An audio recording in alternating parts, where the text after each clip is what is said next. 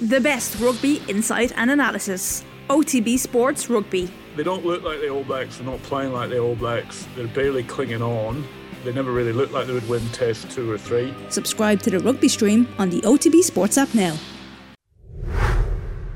Welcome along to Tuesday's Off the Ball. We've got a busy show coming up between now and 10. We're going to be talking about the Irish tour of Japan, a 2-game tour for the Irish women's team, and also Sandy Napu's retirement from international rugby. Fiona Hayes is going to be with us. We'll take a look at the Springboks against the All Blacks and New Zealand getting a vital win for their under pressure boss Ian Foster at the weekend too. We'll be looking forward to Usyk against Joshua, the second meeting. This could be an incredibly important fight in Anthony Joshua's career. It all goes down in Jeddah on Saturday. Eric Donovan among our guests, looking forward to the big fight, and Dan McDonald will be alongside me for the football show. Plenty to chat about from the weekend just gone by, including Darwin Núñez being sent off in Liverpool's draw against Crystal Palace, and we'll be taking a look forward to Shamrock Rovers' tie in the last round of qualifying for the Europa League as well. Delighted to say that we've got Ronan Mullen with us as well. Ronan, how are you getting on? All good, Will. You've got a keen interest, naturally, as a boxing fan in this weekend's title fight. This is not a usual one either, when you consider that Usyk was literally on the front line fighting with the Russian invasion of Ukraine. And now here he is, getting ready to defend his title, and all that goes around the fight being in Jeddah. And, previously Joshua's been there, where he won the title back from Ruiz, previously in his second fight with him. But this feels genuinely like a massive fight in the career of Anthony Joshua, where he's at a crossroads now. Yeah, like the heavyweight division at large has been in a bit of a holding pattern just because Tyson Fury has retired about 77 times in the last couple of months. Weeks. And also, yeah, true. And also the Usyk of it all, like as you alluded to, since he won that title, his whole world has been in flux, personal and professional. So the fact that he's actually signed on the dotted line to have this fight is commendable. I think many of us would have our minds elsewhere and be possibly unable to focus on a task of this gravity, but like he won the first fight so conclusively that you'd have to make him a firm favourite again, and I think that's where it differs from the Ruiz rematch. As you alluded to, Joshua was able to right that wrong from his own perspective, whereas to do so against Usyk could be a whole different kettle of fish because he's going in there with someone who's just technically way more proficient, and what Joshua does have in his favour is that sheer size. And by going and trying to impose that on Usyk, is he going to be opening doors that he doesn't want to see what's behind them, if you know what I'm saying? So I think it's very fascinating, and I'm kind of intrigued by perceptions around Joshua in general. I think in boxing circles, the Olympic gold medal aside, there's a sense that he's possibly been fast-tracked beyond his merit, in that was he a hype job, to use that term, from the get-go? I think that's always been quite harsh. I think his CV is stacking up with any heavyweight in the modern era, but to be fair, when the chips have been down, he has fallen short on occasion. So, well, you were there on the one where the stack really came down, which was the first fight against Ruiz. You were there covering Katie Taylor, and as I'm guessing, you're at the point where, naturally enough, you're probably trying to meet Irish deadlines to get your stories in about Katie Taylor.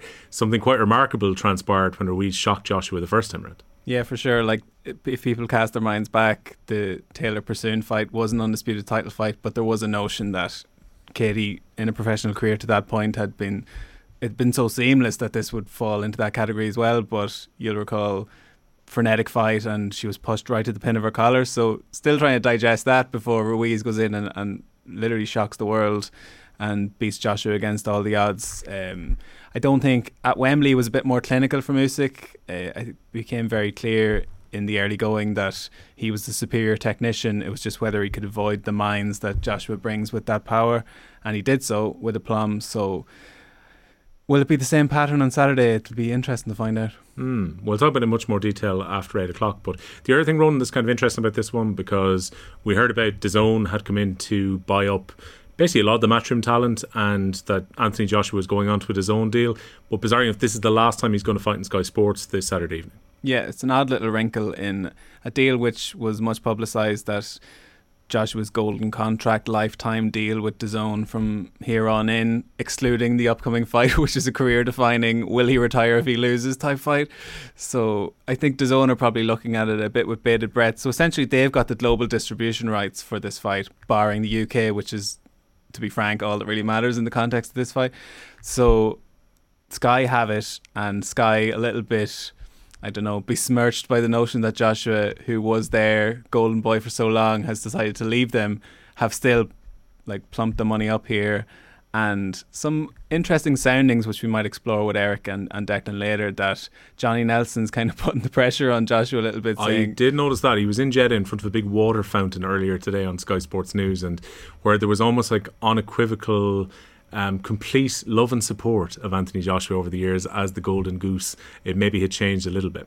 Exactly. So I think that notionally is very different, that he was a protected species before when he was on Sky, whereas now it's kind of free reign to criticise him because it's a bit of a shot to nothing for Sky, and they've upped their prices for this fight. One last cash in, if you want to put it like that. But interestingly, Usyk has bought the distribution rights in Ukraine and will be streaming it for free on YouTube. So if you're in that part of the world, like as much of a sliver of it as it is of a distraction for the people over there, he has made much play of the fact that he is representing his country this time around in a big way, and he'll be, as much as his own personal pride, he'll be keen to represent Ukraine in a big way also. And he has to try and channel all of that emotion as well. Richie McCormack, of course, is away as well. Richie, how are you getting on? Gents, how are you? Yeah, good. I mean, we're going to kick off in a minute on the news round itself, talking about some of the unsavoury side of the fallout from last night's game between Crystal Palace and Liverpool, where Joachim Andersen has been getting death threats from fans, Liverpool fans particularly.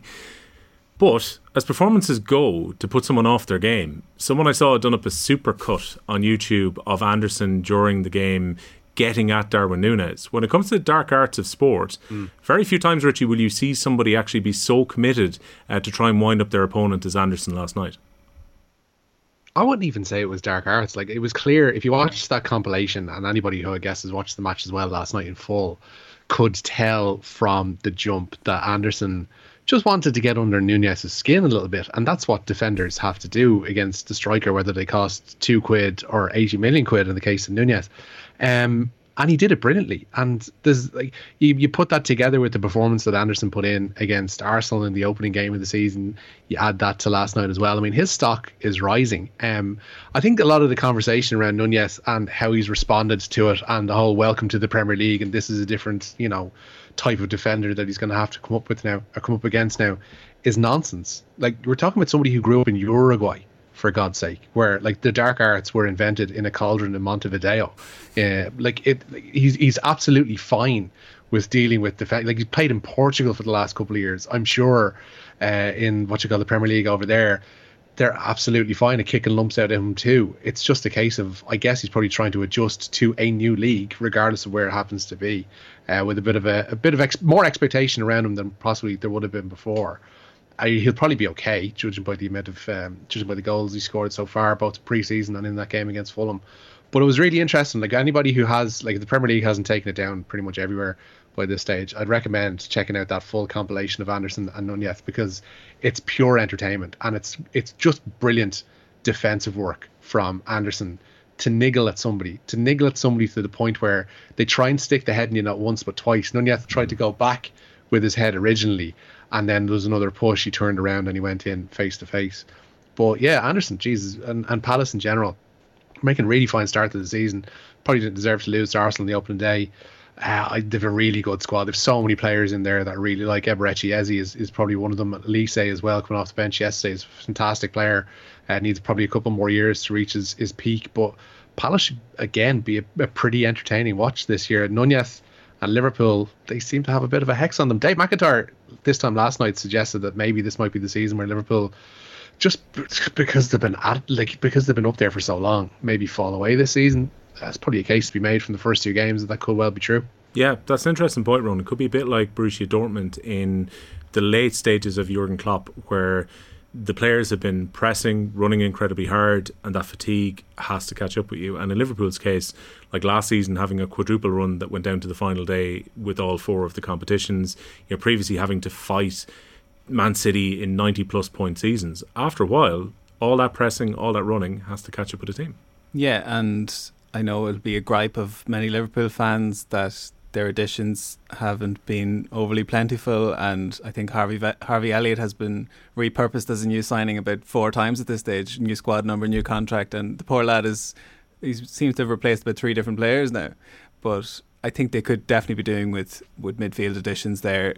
You saw the keenness with which Thiago was rushed back for that Champions League final shows the reliance in Klopp's mind, or the notion that he is a fundamental player in the team, and any sense that those midfield cogs were interchangeable. I think he has become increasingly important, and the flip side of that is, can you rely on him to stay fit for any period of games, the latter part of his career? And in fact, large swathes of his career would suggest not.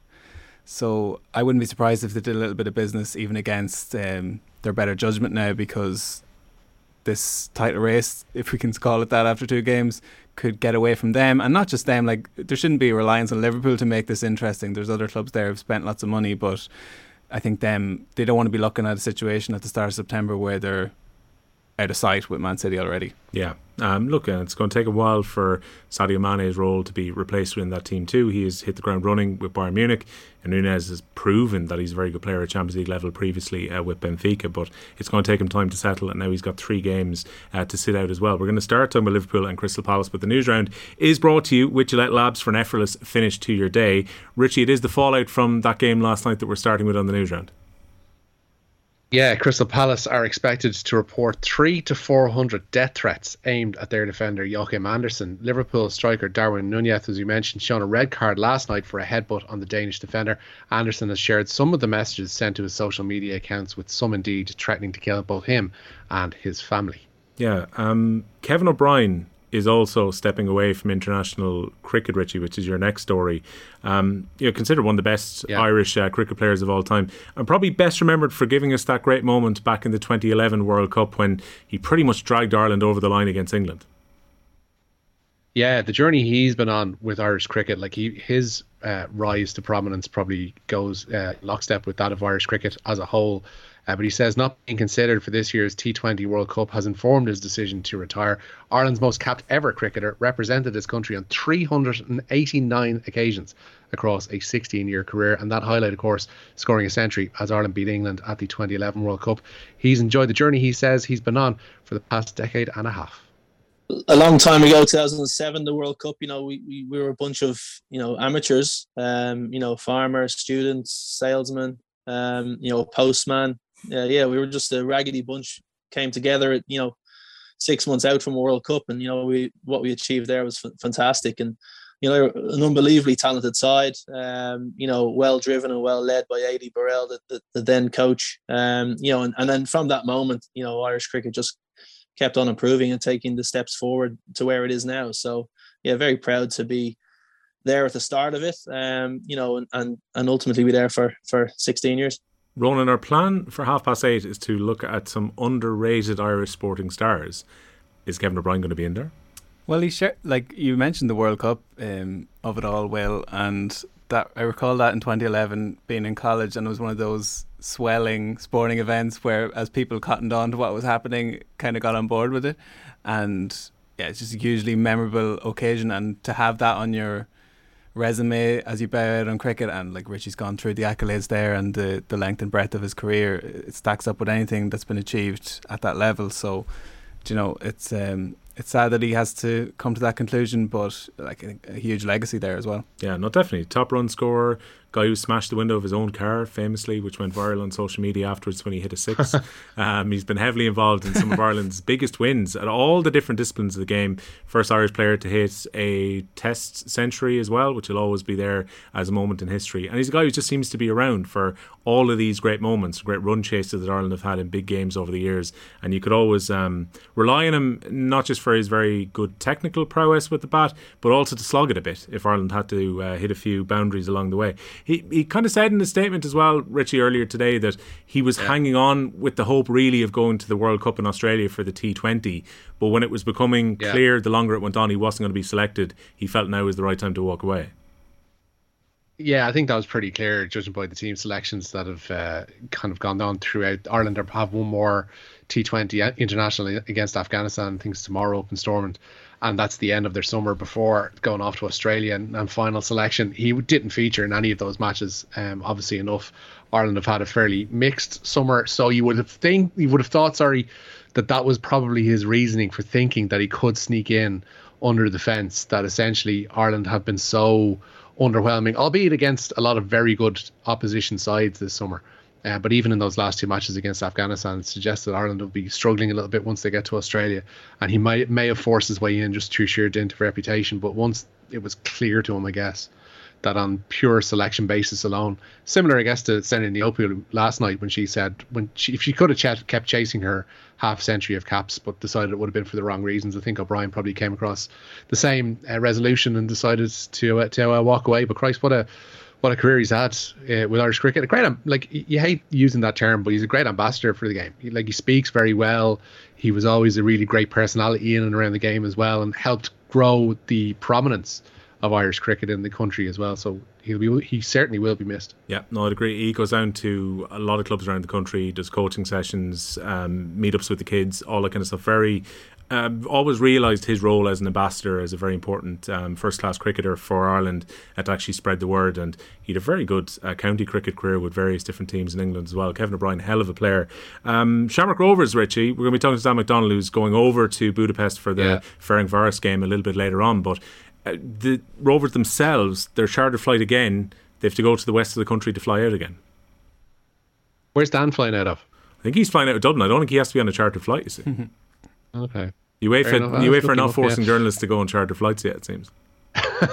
Not yet. Anyway, Shamrock Rovers forced to fly out of Shannon again for the Europa League playoff first leg with Ferencváros. Last week, Stephen Bradley bemoaned their inability to travel to recent European away games from Dublin Airport. Rovers play the Hungarian champions on Thursday before the top of the table clash in the SSE Electricity Premier Division with Dundalk. That is on Sunday, so a very tight schedule for Rovers over the next 7 days or so. Yeah, a very important game for them at the weekend as well, Ronan, not to forget that, particularly after Shamrock Rovers dropped points away from home against Derry City, and Dundalk are just kind of hanging in a title race currently. But if we're Dundalk to turn them over at the weekend, it becomes a proper title race again.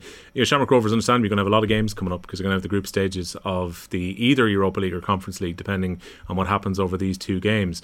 It is far from ideal from Shamrock Rovers' point of view. The tight window, first of all, between the game last week against Scoopy, and then having to play away from home at the Brandywell, and now in this case having to go over to Limerick again to fly out, as opposed to being able to use Dublin Airport for their charter. Yeah, and all of us in Dundalk are devastated by I'm sure this, the heart is bleeding currently on the desk. Unfortunate scheduling. I just wish it was on fairer grounds. Well, you know yourself. Like unlike the previous round where the flight difficulties were well publicised, it was still a tie that Rovers were able to navigate well. And I know that there's been upshots domestically, but this is a trickier assignment in European terms, and also the games are still coming thick and fast League of Ireland wise. So I know it's a problem. It's a good problem to have in the sense that they're still in European competition, and it's something they're trying to navigate, and that the fact that they're in that position is a good thing. But this is a tricky enough time of year for League of Ireland clubs at the best of times, notwithstanding the overarching travel issues that are affecting everybody. But I do actually hope sincerely that they can do the business in Europe. Do you sincerely believe that? Because I support a first division club, so for me, whoever goes through from the Premier Division, League of Ireland family, wish them well, best of luck everybody in Europe. But given that Shamrock Rovers are already the richest team in the league, given that Shamrock Rovers are already in possession of a ground like Tallaght Stadium, there is that risk if they get to the group stage and do it regularly, they potentially could have far better resources and a far better pull than any other team in the league. Richie supports Bohemians, you support Dundalk, two rival teams to Shamrock Rovers. Ronan Mullen, are you telling me right now that you're actually happy for Shamrock Rovers to be doing well in Europe? Really? But we're all FC coefficient, aren't we? We all want that coefficient, that sweet coefficient. Yeah. So like Dundalk are a brilliant case study of how to squander that European success will. So I know Rovers possibly have other advantages in their favour that aren't at Dundalk's doorstep, but I see your point. I see your point of view, but I think the League of Ireland is still in a fledgling phase in this new iteration of European competition where you kind of have to be rooting for any sort of European success, and it was quite evidenced last week where there was a groundswell of support behind the likes of Pats and previously against Sligo. So I think we have to get behind Rovers, don't we, Richie? No? Sorry, the line's a bit fuzzy there, Ronan. I can't. It breaks up a little bit when you mention. It's just a bridge too far for Richie. Right, let's go to Munich. Standards, Rob. Standards. We'll buy Richie out of that question and get him on to Munich. It's not been a bad day for Team Ireland at the Athletics, has it? No, it hasn't. But Israel Olatunde is going to have to run a new national record in the next minute or so. He's in lane 7 for the third semi-final of the men's 100 metres at the European Championships in Munich. The race is on track shortly, with only the first two qualifying automatically for tonight's final, along with two fastest losers. Those two fastest losers currently have times of 10.13 and 10.16. Olatunde run 10.19 in the heats, so he will need to beat Paul Hession's All-Irish records to get through to the final. Also this evening, Dara McElhenney and Brian Fay are in the final of the men's 5,000 metres. Earlier today, some really good stuff in the track for Ireland. Rashida Adeleke ran a 41.08. That was enough for her to qualify for tomorrow's final of the 400 metres. Ciara McGeehan ran a season's best time of 4 minutes 3.03 seconds to qualify for Friday's final of the 1,500 metres. Sarah Healy, in some really open quotes afterwards, admitted her attitude got the better of her as she missed out on a place in the 1,500 final. But a good result for Brendan Boyce as well today. He finished 10th overall in the men's 35k walk. Yeah, Boyce has been in pretty good form. The good thing as well, Ronan, we'll talk about the swimming in a moment, to Mona McSharry, is that since there was a bit of a rebranding with this, I think there were the European Games back when they were in Baku, now it's the European Championships, this idea of almost bringing all these sports together at the one time, and you've got the swimming in Rome and you've got the athletics in Munich at the moment. There's kind of a big feel about it by comparison to if there was a European athletics on now and maybe the rowing was on in a few weeks' time. This is a kind of a little mini European Olympics kind of feel about it at the moment. Yeah, centralised nature of it definitely benefits the quote-unquote casual viewer, and also for those invested in the individual sports, athletics and otherwise, to give it a platform like this is a good thing. And it's been borne out in the coverage, like very comprehensive coverage on RTE and elsewhere. So these athletes who, we can bemoan the fact that they routinely only get coverage that they're due once every 4 years. When these showpiece events are treated as such, that will become a more regular occurrence, and definitely borne out with Paul O'Donovan and latterly with what's happening on the track. And I know the swimming isn't necessarily totally affiliated with what's happening on the track, but again, it seems to be part of the whole package that's been put forward this week in a period of the year which would normally be jam-packed. With other sports, they're actually getting singular attraction. I think that's a good thing. Yeah, no, it's had a chance to breathe. Tell us about the swimming and about the cycling then, Rich. Yeah, Mona McSharry's qualified for the final of the 50-metre breaststroke at the European Championships in Rome. Her time of 30.9 seconds saw her qualify 7th fastest for that final, which will take place tomorrow evening. Earlier, Claire Cryan finished 11th in the final of the women's 1 metre springboard diving. The duo of Mia Griffin and Lara Gillespie finished 9th for Ireland in the women's Madison at the track cycling European Championships. That's back in Munich again. And having reached the semi-finals via the repechage, Orla Walsh was 12th overall in the women's Kieran. In GA at the moment, Richie, it's kind of, there's been county finals happening quite early in August, and most championships are kind of midstream locally. That's been the focus in the GA. But all of this kind of entertainment about what's happening off the pitch with appointments and reappointments, and nowhere is more intriguing right now than the race to succeed James Horn in Mayo, because like a presidential campaign, over the last 3 or 4 weeks we've had interviews with the local media with prospective managers laying out what they would do. We've had backroom teams slowly but surely dripping out over the last couple of weeks, and we now know that Ushie McConville is on one of the tickets. Just to note, Will, Israel Olatunde has finished 2nd in his semi-final of the 100 metres in Munich. So he's qualified automatically, along with Lamont Marcel Jacobs, who we may know from the Olympics. Yeah. So that's quite a run from Israel Olatunde to finish 2nd behind him and qualify automatically for the final of the 100 metres. And that's still to come this evening. So congratulations to the UCD athlete there. But as you mentioned there, quite the beauty contest in Mayo going on at the moment. There's lots of Vaseline smiles there. Ushie McConville has been confirmed as part of Ray Dempsey's potential backroom team with Mayo.